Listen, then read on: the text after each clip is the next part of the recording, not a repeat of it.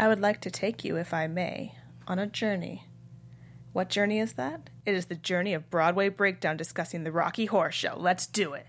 Welcome to Popcorn Talk, featuring movie discussion, news, and interviews. Popcorn Talk. We talk movies. And now, here's Popcorn Talk's Broadway Breakdown.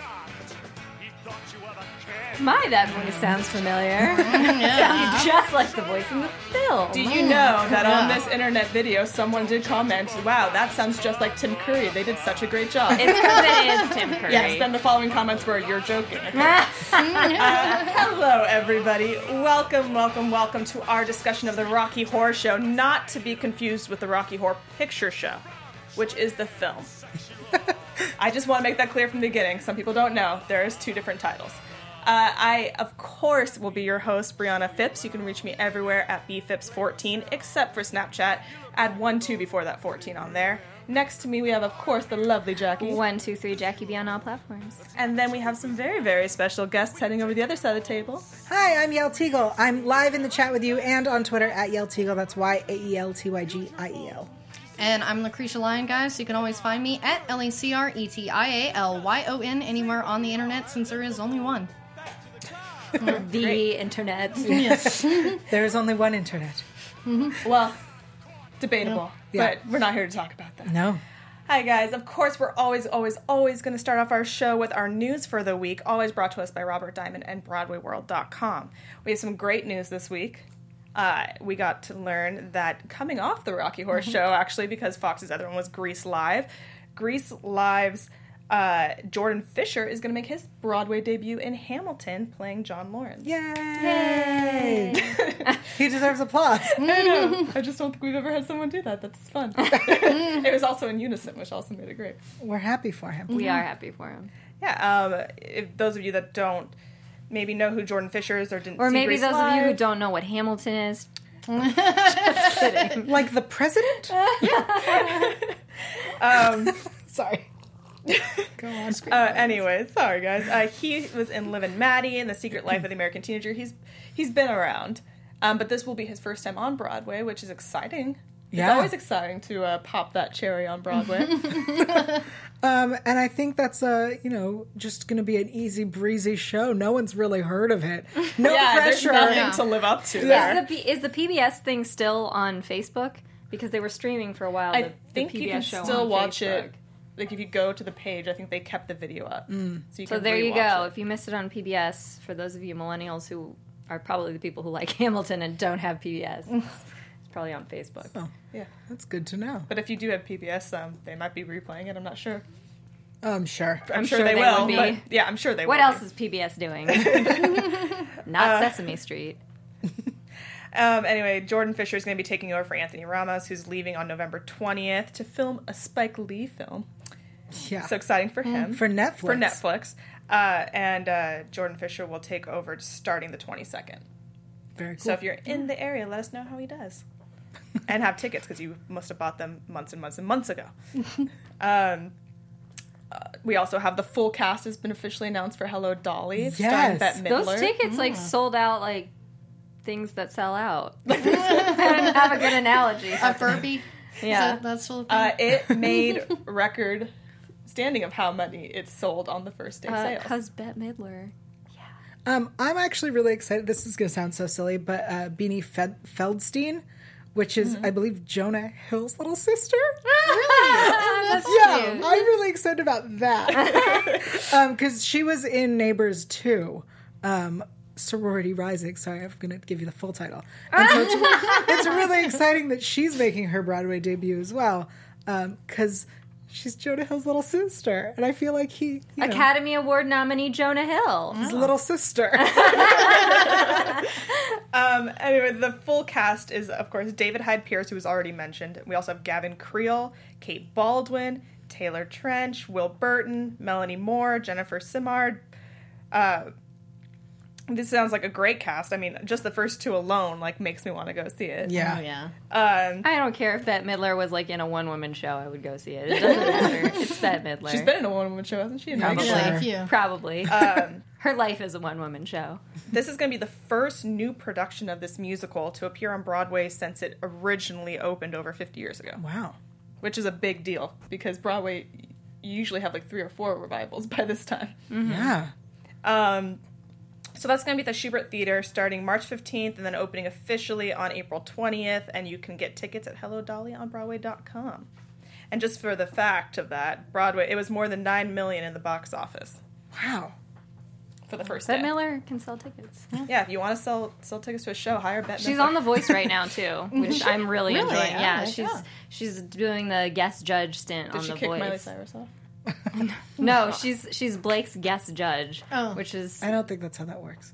Yeah. Wait, he gets like I don't know. it's like a person to talk to every like, make judge decisions. brings in a guest judge for like or a guest like host or whatever for assistance. So Oh. she's the guest person For Blake judge. For Shelton. Blake. For Yeah, Blake, which was very weird to interesting. me. I was like, I don't know. Maybe I thought it would be Miley because she's friends with Dolly, and I don't know, all great. I was like imagining all these great female singers together, but no, it was for Blake. Okay. Yeah. I'm going to assume money's involved. Lots of money. Or maybe some of that, what does he call it? His can of biscuits physique. You know, maybe she's into that. Perhaps. That's an unpleasant thought. Moving right along, He's sexy, come on. we have our last bit of news. Mark Ballas is taking his first Broadway, or he took his first Broadway bow. Sorry, this happened earlier in the week for Jersey Boys. Yeah. He's so cute. And if those that you don't know, Mark love Ballas, him. he's from Dancing with the Stars. He Also, the guy I drunkenly hugged on my birthday. What up? did he do like a dance as he hugged you? I think That's he how was I just want trying to to get happen. away from me, If and anyone- he was so polite about it because I was so messy. I was like, I love you! I love you. Oh my god. He's playing Frankie Valli, The lead, right? the lead, in this show, which is also going to be ending its record-breaking 11-year run on Broadway. It's now the 12th And longest running. We're going to be musical. talking about it here on Broadway Breakdown. Yeah, end of November, about a month from now. Crazy. Well, it's. I feel like, and maybe because I'm not a big Broadway person, so maybe I don't know. But I feel like it's kind of weird for him to be joining now when it's ending January. A lot of times when celebrity joins, like that's the best way I could put it, like someone from TV goes to do Broadway, Yeah. That's not part of the original, they do it for like a month or a month or two. Yeah, like a they do a stint. short run. But Or if is you're he doing it Leona through the Lewis, end? it's like for a day. It didn't say if he was doing it for me, I imagine he is, which would be like 3 months. Okay. Because it's ending in January 15th. Yeah. All right. So Which it's a what do I know? great show. Like if you haven't gone and seen it, it's also in Vegas still, I believe. I think it's like Yeah, permanently in Vegas it's like for the time permanently being. in Vegas. It's a really fun show. They do really cool things with the staging. Go see it. It's just a lot of fun. Thank you always to Broadway World and Robert Diamond for that news. And of course, we now are moving on to talking about what we're all here for. Yes. The Rocky Horror Show. Yay! All right, I want to talk a little bit about how this show began, which means we're going to be talking about Richard O'Brien. Yay! Because he really is the brain behind this show. Yeah. He wrote the music and lyrics for it. He also starred as Riff Raff in like multiple productions. Pretty much everything Tim Curry has done with this show, so has Richard O'Brien. Oh. That's interesting. Yeah, they're the two most constant. They were in the because when it left England, it came to Los Angeles first at the Roxy Theater, which is to me like the Roxy's like a rock music venue for those of you who live So it was here and perfect. don't know. Yeah, it was kind of like when I was reading that, I was like, that's random, but whatever. But apparently, even when they did like the shadow casting, and for those, if you're watching this, you probably already know about the shadow cast, but that's when the people recreate the movie alongside of it, which is another piece of theater entirely. But when they did that, that was also big in Los Angeles. It seems like Los Angeles really loves Rocky Horror, and I'm not so sure. Yeah, I mean, I think California in general, because in San Francisco it's a huge deal too. Oh, yeah. I mean, I think that there's certain cities, obviously, where Rocky Horror is a much bigger deal than maybe some cities in like small towns are not going to be as favoring to it. Yeah, surprisingly, Denton, Texas is one of the hottest Rocky Horror spots because Richard O'Brien even talked about it one time at Texas Frightmare Weekend about the school how was named Denton. Yeah, because Yeah. it's Denton, and he really had been there, and it's such a weird town. That's where I went to college, and yeah, like they love Rocky Horror there because it's it's sort of like a mini Austin, Texas. It's, just north of Dallas, and it's just fun and weird, and it's that little bit of just outside the Bible Belt where people can be weird. So Richard really, fell in love with the city. Oh, that's crazy. I know the show's also like globally. I got to watch it in Israel one summer on the beach, which was a really crazy experience. Because like the shadow casting, they had it in the front, and the audience, they even said like over the loudspeaker, please ignore the crazy Americans. Because the audience was like, what is happening? Yeah, it was an actual theatrical production though? It wasn't a shadow cast? Oh no, it was the movie in shadow cast. It was not a theatrical production. So Richard O'Brien created this musical. He wanted to pay a humorous tribute to sci-fi and B-rate horror films from the 40s to the early 70s. Yeah. Which, if you think of it as that when you watch it, it makes so much more sense. I think that this is like one of the things that defines the term cult classic. The movie is actually, but the original play has so many of the same actors in the movie that I think it's okay to kind of... I think the play's a cult classic, too. Like, it's become... Yeah, the movie, though, really made it, like, cult classic as defined the term cult classic. And so I now I don't remember what my point was. But, I think the people who really, like, flock to the play or to the movie or both or whatever, I think that they innately get that. Like, I don't think anybody who goes and sees Rocky Horror and loves it is like, oh, really? It's got a B-movie thing going on. Well, like, when I was watching it for the first time at 14, I had no clue what was going on. Yeah. And I had no context of this. I agree. I feel like when we first see... because we're all pretty young. So I feel like when we all... I'm not. We're all pretty young. Just throwing that out there. You're under 50. You're under 40. Yeah. You were were classified I'm as going to assume that you were not there when it started. No, I was not there when it started. And so I feel like when we all... I also, when I first saw it, I was 13. And I remember going, what is this? I love it. And not being aware of the sci-fi aspects. And I didn't realize I loved sci-fi until someone went, you're such a nerd. And I went, oh. Yeah, like I got that there was aliens. Yeah. But I didn't, like, make that connection of, like, horror meets sci-fi. Right, because you're a big horror fan. Yeah. And I hate horror, so I don't think I would have realized until I understood the genre of B-horror films. I grew up watching B-horror films. So by the time I saw Rocky Horror, it was like it was one of those things. I loved it because it was an homage to B-horror sci-fi, and I saw it immediately. Yeah. And for me, it's like, and this is going to show how I grew up, but the first time I remember seeing Rocky Horror with my dad, I was like 5 or 6. My dad would even dress up as Frankenfurter and take us trick-or-treating in the Bible Belt.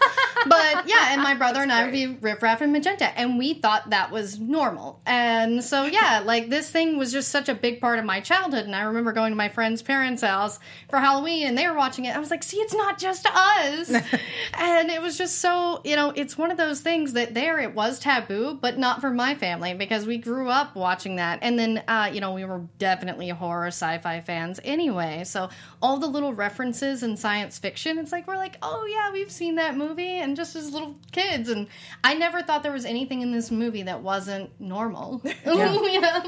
It's funny because the way the show is introduced with the usherette, singing and basically going, here is the plot, and referencing all of these classic horror films and sci-fi films. I remember going, I don't know what that is.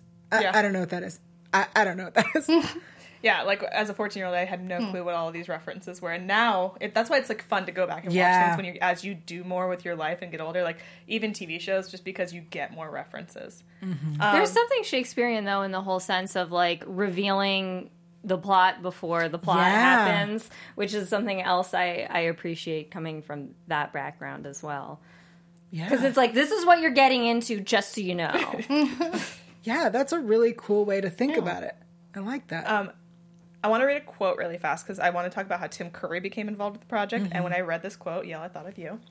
Great. And you'll get why in a second, I think. Can't wait. So he said, I had heard about the play because I lived on Paddington Street off Baker Street, which, by the way, reading this quote as a Sherlock Holmes fan. Oh, was yeah. very- I know. I was like, Baker Street? And there was an old gym a few doors away. I saw Richard O'Brien in the street, and he said he'd just been to the gym to see if he could find a muscle man who could sing. I said, why do you need him to sing? And he told me that his musical was going to be done, and I should talk to Jim Sharman, and he gave me the script, and I thought, boy, if this works, it's going to be a smash. Yeah, I see it. I was Why just does he think- have to sing? No, I was thinking more like your dream job would be to go to the gym and watch Muscle Men.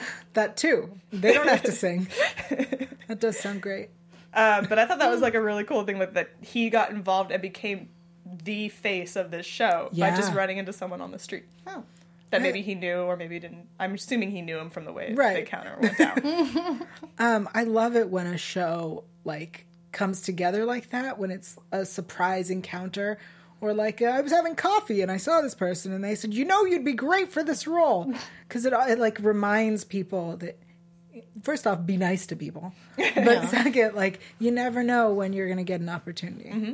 You also never know, like, random people you can think of and you're like, they're so right for this role. Yeah. And I mean, you guys already talked about the Fox show, but that was one of the things, is you're always comparing Tim Curry to that role, because in a sense Tim Curry kind of is that role. Yeah. So you're like, Like, not only did he create it, but he's he's played it Yeah. so much, and it's like, yeah, he's still there in that movie, but you're like, but I just want this to be Tim Curry on Yeah. some level. Although I will say Giles is a close second. Yeah. Anthony Stewart Head's Yeah. Frankenfurter is amazing. He played And- Frankenfurter in the 90s. You can Especially people that were Buffy fans Look were it probably up. all Oh, about yeah. it. Yeah. He, like, it's Yeah. you have to look, you can look it up and see, like, the makeup isn't the same as the Tim Curry makeup, but he has his own, like, Flair. flair to it, and his voice is wonderful. So this show obviously originated in London, was very successful there. I think it ran until like 79, from 73 to 79 in London. It moved to LA and had a successful run in LA, as Jackie said, at the Roxy Theater for 9 months. And then they moved to Broadway, Where it tanked. Yeah. Yeah, which is kind of similar to the movie's story. True. Yeah. And it actually, the year it went on Broadway was the year the movie came out. Yeah. It was 1975. The movie was, or the, I'm trying to see if I got this right. One was supposed to be an opening for the other. I think the Broadway opening happened just before the film's release, because they thought, okay, we're gonna do this Broadway thing, and it's gonna be a huge hit on Broadway. They were anticipating that it was gonna be a huge hit, and then they were like, well, now the movie, like, we're doing this so that the movie becomes a huge hit too, and the movie tanked, and so did the the play. The play tanked probably, and then the movie tanked probably because the play Yeah. tanked too. The original play starred Tim Curry, of course, Jamie Donnelly, who also sorry, I'm thinking of the wrong one. The London one had the magenta from the film, and also the Yeah, Patricia Columbia Quinn from the was film. one. Yeah, and and Nell Campbell. was little Yeah. Nell. Nell Campbell. Bonnie Enton was Columbia, Abigail Harness was Janet Weiss, Graham Jarvis was the criminologist / narrator, Meatloaf was Eddie and Dr. Everett Scott, because in the show that's played by the same person. I don't Yeah. think he was that in the London cast. I think not he in the was London, that- this yeah, was the Broadway Roxy. one. Yeah, and the Broadway cast. And he started in the Los Angeles one. Yeah. Yeah, he took. He started in Los Angeles one. He actually talked, I think, about how fun it was watching different stars. Like Elvis Presley came to the. Yeah, that Los he wanted Angeles to be one. in the movie. Elvis wanted to play Eddie in the movie, is what I read. Isn't that And funny? Meatloaf was like, not No. my pocket. I can't imagine. Yeah. Elvis Presley. Yeah, like Yeah. that's Meatloaf's part. That's a Meatloaf part. because you're not supposed to be overly sexy as Meatloaf. You're too. not Yeah. as Eddie. He's like a botched Sorry, yes. experiment. Yeah. Yeah. So He's a guy who lost half his brain, and Yeah. we're gonna eat him later. Like you don't If you need did that to be- Elvis, like people would be crying. In Yeah. the street. Elvis, you've already made bad movies. You don't. Yeah. You don't need to make another one. Rocky Horror was Kim Milford, and Brad Majors was Bill Miller, and Riff Raff was Richard O'Brien. Of Shock. course. I just can't imagine. I mean, I've seen other people, but it's like Frankenfurter. It's Tim Curry and Richard O'Brien. Yeah. I will say I did love the guy from the Fox thing, because I thought he paid a good homage to. Richard O'Brien. And then we had the Broadway revival come back in 2001, which was different. They had changed tempos and scores and everything because the movie had at this point become so cult classic, yeah. And so they changed it to be more, I think, kind of in lines with the movie in some ways. Mm-hmm. Yeah, this was in 2000. So, I mean, when you think the midnight screenings had been a cult classic for like over 20 years or something now. Yeah, so they you have to kind of pay homage to that. We had Tom Hewitt as Frankenfurter, which I read an interesting thing because if you listen to him in the soundtrack, he is a little more feminine with the role than Tim Curry was, and he said he had trouble, and the director had to keep pushing him back because he would always kind of head more towards the female aspects of Frankenfurter, and the director had to keep being like, but he's also masculine. Yeah. And he had to keep like reminding himself of that because it was so easy to kind of like fall into that female. That's so role. interesting because I feel like Frankenfurter is such a masculine role. Yeah, it is such a masculine role. Again, the same problem I had with Laverne Cox is because when you look at Tim Curry, he's wearing female-esque outfit, and he kind of has certain things, but it's not like he's not trying to do like a drag impersonation. Yeah. No, he's not a female impersonator. He's just a sweet transvestite. Yeah. So when BBC America did their 40th anniversary and David Badella, I think that's how he pronounced his name, was Frankenfurter, it was so... He's in like a corset with the whole outfit, you know, with the garter belt, and it just felt so manly. I was like, take me. It was just so like to see or to think about a role like Frankenfurter being played so feminine just feels a little off, you know? I think you can play it both ways, but I think like, you know, there definitely are feminine parts of him. But you don't want to go too far because you are still like identifying yourself as a man, and you are still kind of like that like forceful person, which is a masculine trait. Jazz in the chat says Adam Lambert brought glam and sexy to Eddie for the Fox show. I did love Adam Lambert as and they either with the makeup or himself, like he looked heavier than normal. Yeah, but he was very glam. He was very glam. I'm the only one that doesn't like him still now. And a lot of it has to do with the replacing Freddie Mercury and Queen. I just can't get over that. I'm sorry. That's the same reason my boyfriend's mad at him. And I'm like, listen, the guy can sing. Like, Adam Lambert can... I've been to an Adam Lambert concert, and he can sing. Like, on tapes, he sounds canned almost, because that's how good his voice is.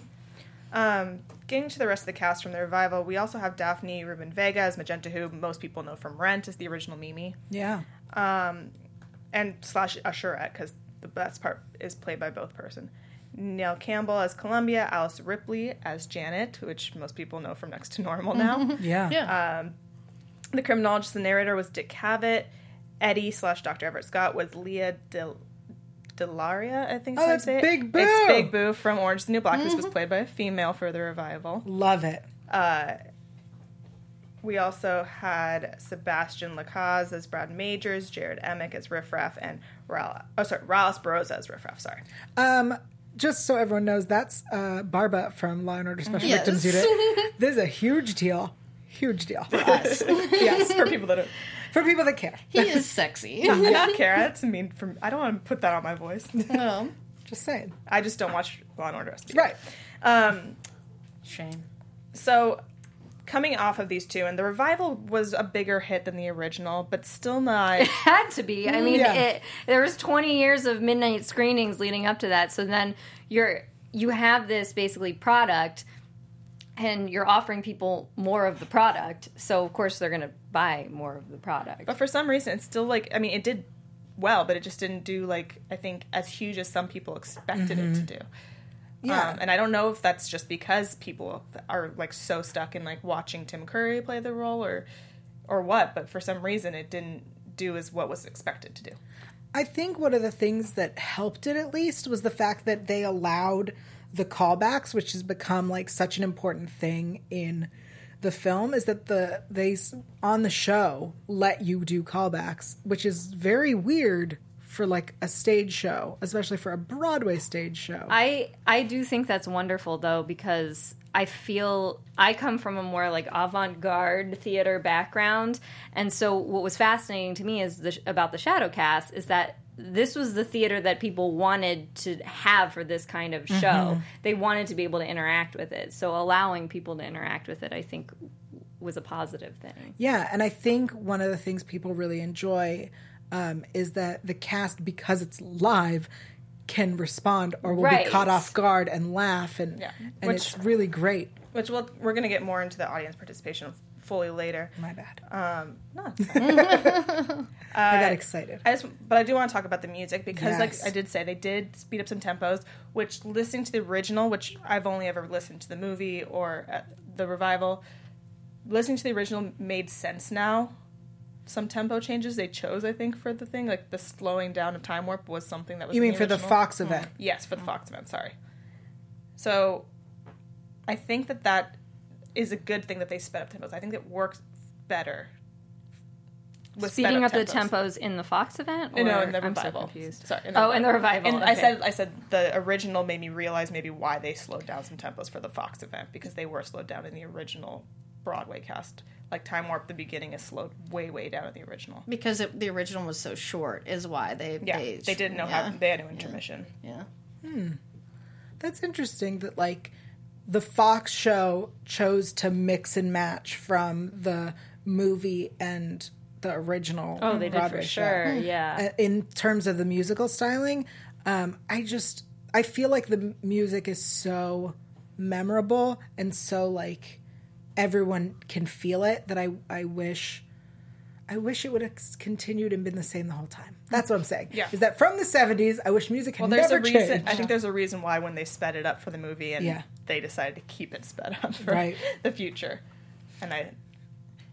And everyone talks about the Fox revival, but VH1 did a great 25th anniversary. It was just special. And it wasn't like a full-on revival, but it was just a lot of people like Eric McCormick sang Sweet Transvestite. Jesse L. Martin did science fiction. It was like it was really such a good thing because you had different people coming in and it was more of a tribute. But I'm like, the Fox thing gets so much credit when I'm like, that was better.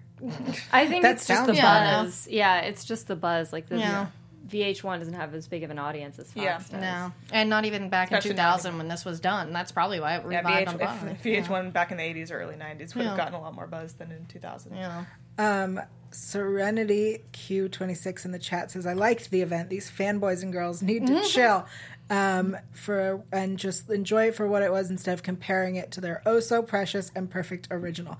No one's saying the original was perfect. It bombed when it got to Broadway. We're just saying. And of course, these are always our opinions on the show, right? Yeah. You're allowed to have a different opinion. That's what makes life interesting. If you like the event, good on you. And I do want to talk about, they have a song in the show that was never used in the movie and was not used in this new one. It's called in Once in a While. Mm-hmm.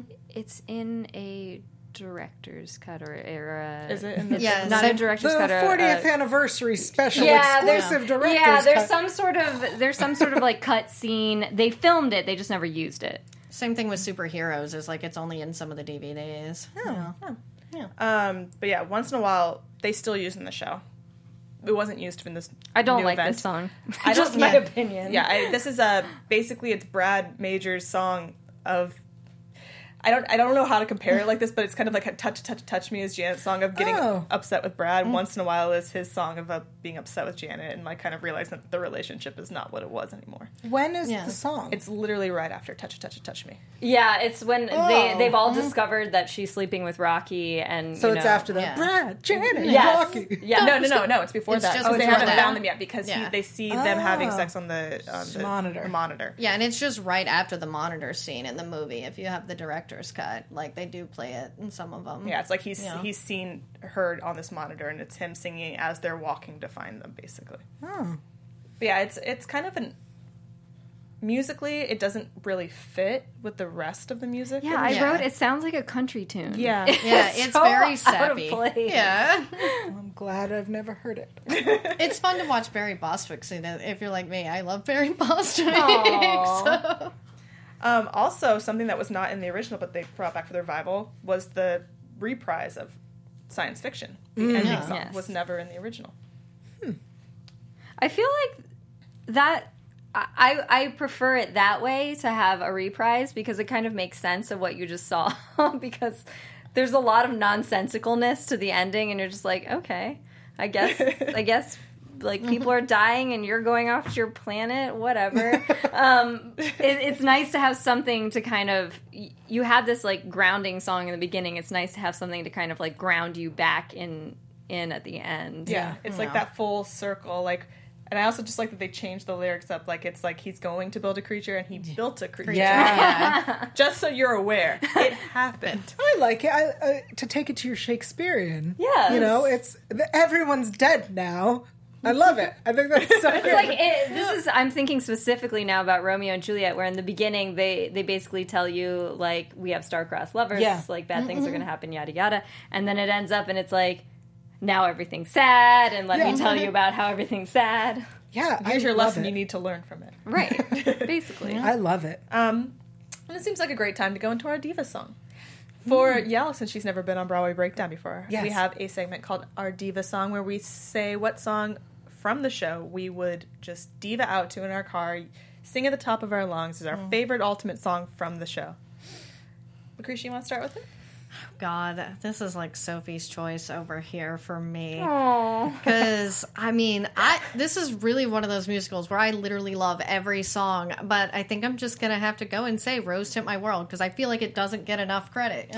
Oh, I can't choose. Yeah. So I know that, like, Columbia's portion of Rose Tint My World is definitely something that I belt out.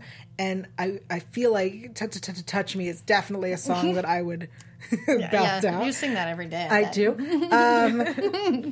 And because I was invited to play Eddie in the Shadowcast, it would be Hot Patootie. But I feel like all of them. I can't. Jackie, Mine what's would be yours? Sweet Transvestite. Yeah, hands down. Yeah. Sweet Transvestite. I thought mine would be Sweet Transvestite, but as I was playing it in my car, I sang Hot Patootie way louder and with way more Right? energy. So I think mine is actually Hot Patootie. Really? Just until the end when it gets repetitive, and then I'm like, okay, I'm done singing the same line over and over. Yeah. I love that song because the role of Eddie is so random to me. Yeah. It doesn't really fit until It's you're just like, like- oh, it's perfect. You just feel like Richard O'Brien just really liked rock music too, and he was like, "We got to add like an old school rock number in here." Yeah. And he's like, "Let's just put it right there." Right in the middle. Also, going off of Hot Patootie kind of leads perfectly into my next thing to talk about, which is costumes, because that's like, I feel like when you have everybody in the same room together, so you're seeing all of these different types of costumes. Because we have the party goers, we have like the biker people, we have Brad and Janet in their underwear, we have the corsets.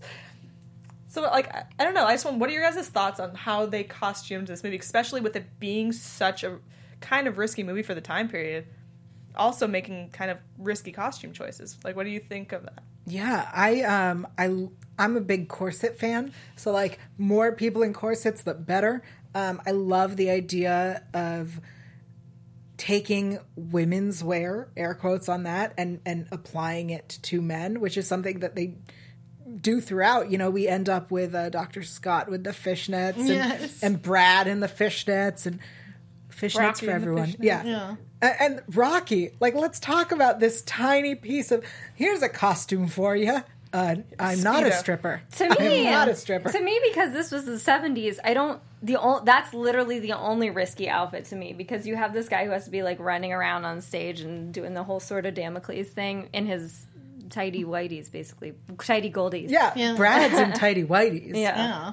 Yeah, but I feel like when I think 70s, right, you think like bell bottoms. Like disco. You don't think disco. like hair?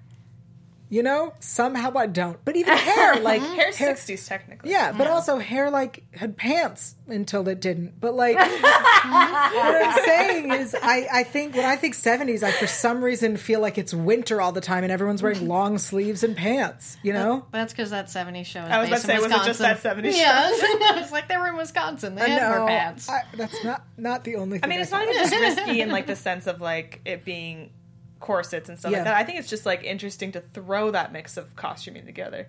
Like, you know what? We're going to put you in this wig with this party hat, these sunglasses, but a suit.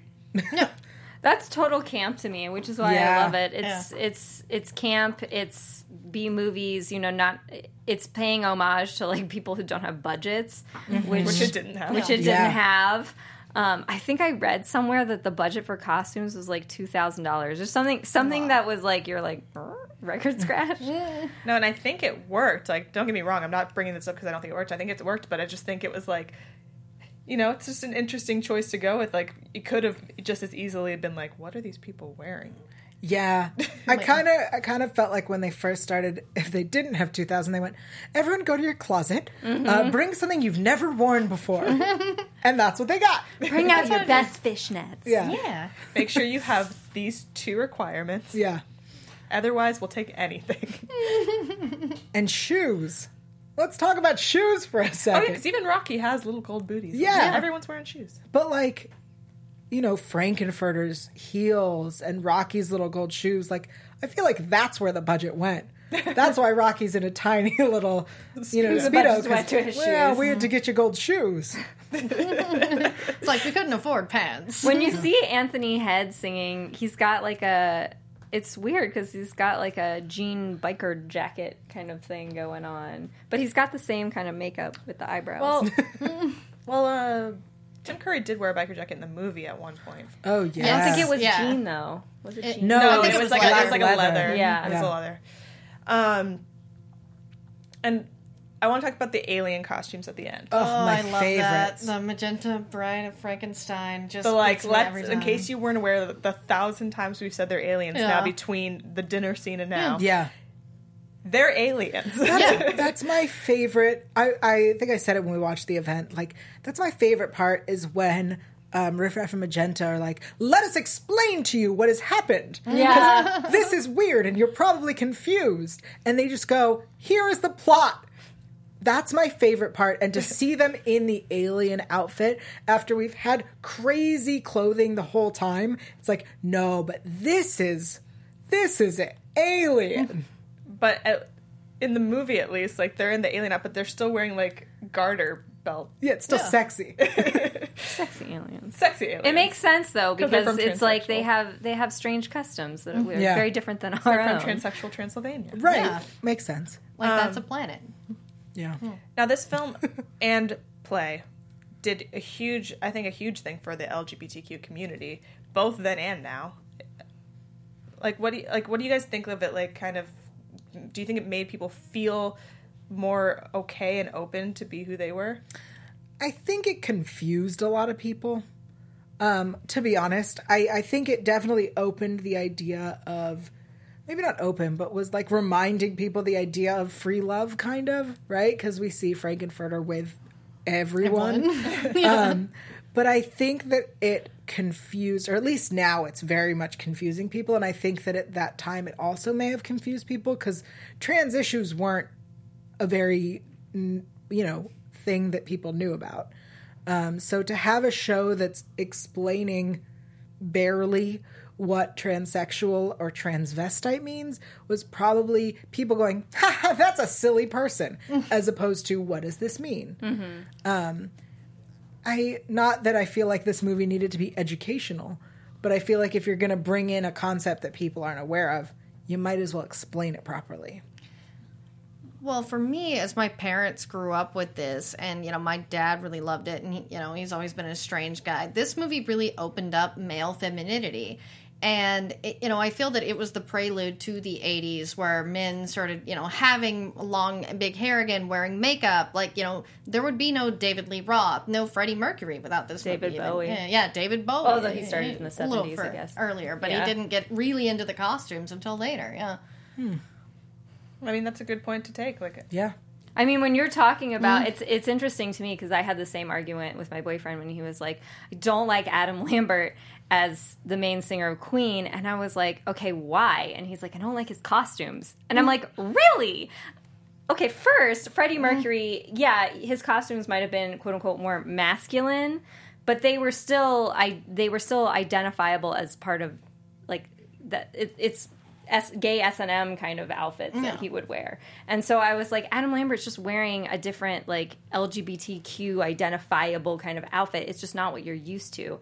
And then you say you like David Bowie and all these other things, and you can't, like, pick and choose and say, oh, I like this feminine masculine woman, but this feminine masculine woman is not okay. So then do you feel like the show of Rocky Horror Show would, like, helped in the time? I think in the time it did. I think now that we're more educated about the trans community and trans people, I think you look at it a little bit like, this isn't really helping people understand that a person who is actually transgendered wants to, or a transvestite or whatever, wants to fit in. They don't necessarily want to stand out. And then also, like, calling them an alien might also be kind of hurtful. Yeah. So I think now looking back, it's like we're in a different space, which I think is why they cast Laverne Cox.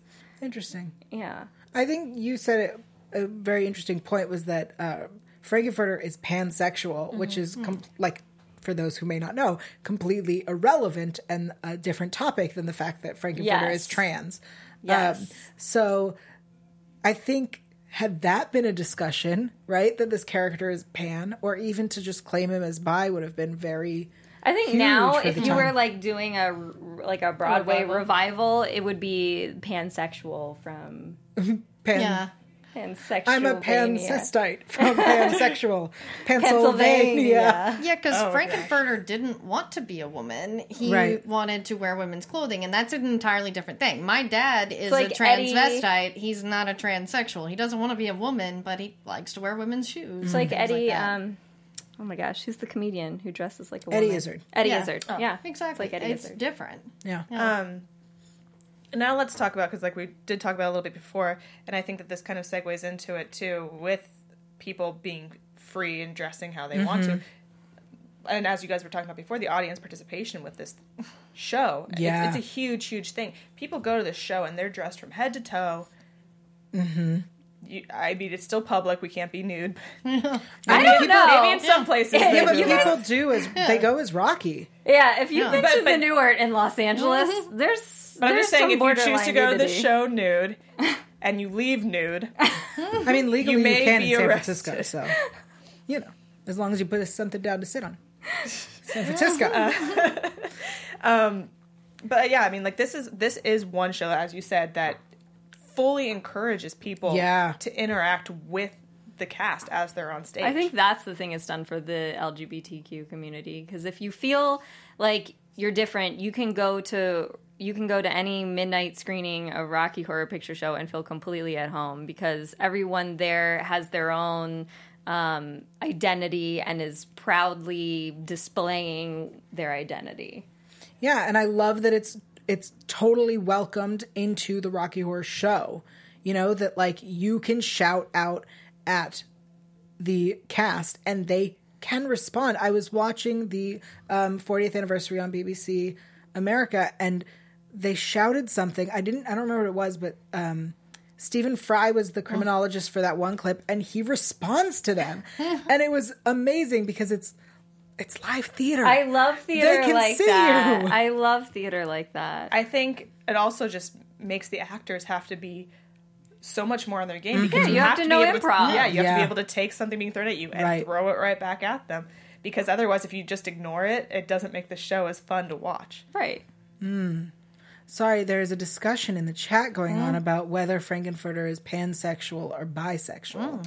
In the thing I read, which was Richard O'Brien saying it, he said pansexual. That's why I brought Yeah. Yeah, that was what And Richard Serenity in the chat says Frankenfurter is all about sex, which is the body, so bi at best.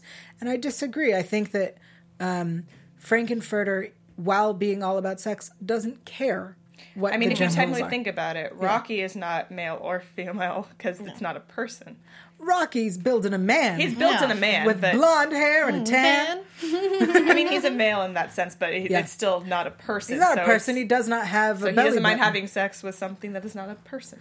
I mean, that said, we've also never seen guaranteed what genitals Rocky has. Not Sure. that that defines his gender. We've seen a but- bulge. That's about it. Yeah. We don't know what else is down there. You may have both. Boy, would I like to find out. Since we're getting to the end here, though, and Yeah. we don't have a whole lot of time left, I do want to go into the Tony Awards. Yeah. And we're going to queue up a video for the revival, because there wasn't one for the original.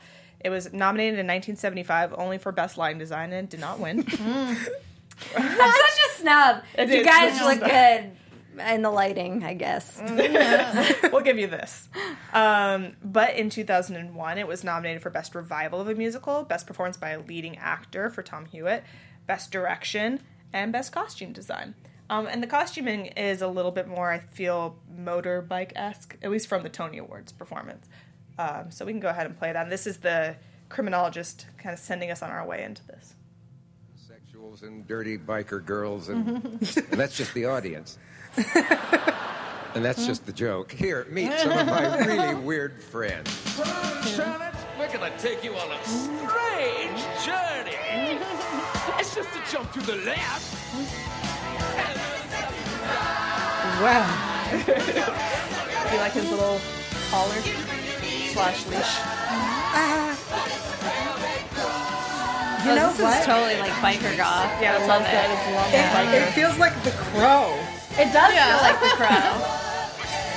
It's like, let's just Have get they some ever Alice done a Cooper Crow music. musical? I feel like that should be a thing. Yeah, I mean, and it pretty much is just Alice Cooper songs since he stole his look. I'll do that. And there's Edward Scissorhands. Yeah. Wait, is that supposed to be Riff Raff? Yeah. Yeah. Riff Raff. You'll see Eddie in a second, which is Boo.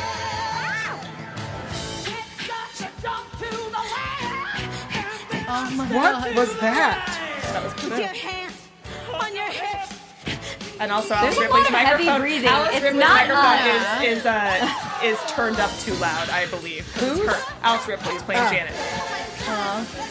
Whoever was sound engineer. The heavy breathing is not us. Here. I was like wondering who was doing it. See, this is like what's so fun. Like, I would love to go see it. Just have people pulling me out of the That audience. Gwyneth Yeah, that Paltrow? would be Yeah, we're at the Tony Awards. Yeah.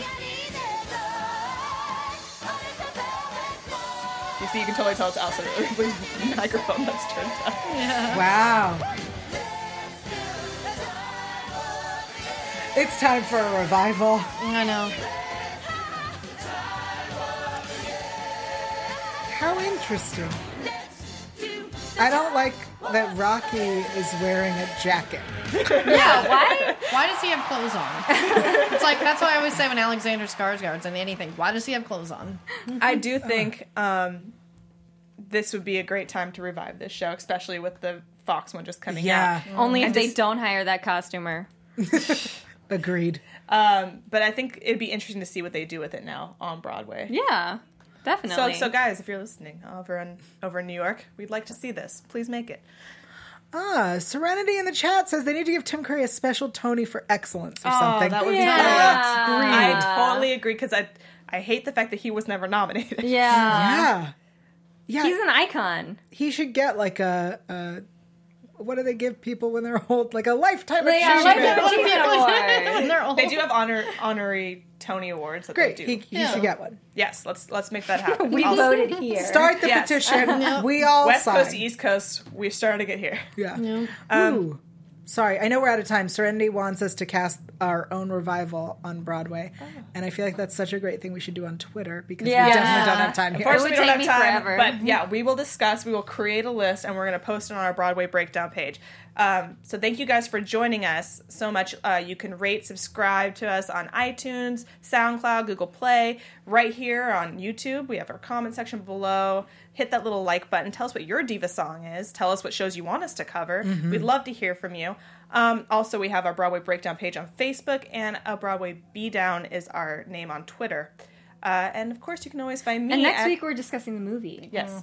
You can always find me at bfibs14 on Instagram and Twitter. And Jackie? 123 Jackie B on all platforms. I'm Yael Teagle. You can find me everywhere at Yael Teagle. That's YAELTYGIEL. And I have a podcast. It's called Intimate Interrogations. It is on iTunes and now on Stitcher. It's free. Sometimes it is filthy. Sometimes it is not. And I'm Lucretia Lyon, guys, so you can always find me at LACRETIALYON anywhere on the internet, since there is only one, and right here on our sister network, AfterBuzz TV, all night long for Ash vs. Evil Dead, soap operas, whatever. Just do not spoil The Walking Dead for me. Thanks. And thank you guys. Like Jackie said, we're going to be covering the movie next week, so come back. We're going to do the time warp again, and we'll see you then.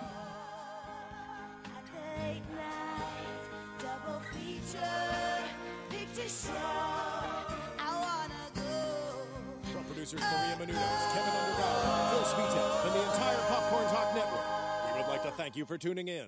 For questions or comments, be sure to visit popcorntalk.com. I'm Sir Richard Wentworth, and this has been a presentation of the Popcorn Talk Network. The views expressed herein are those of the hosts only and do not necessarily reflect the views of the Popcorn Talk Network or its owners or principals.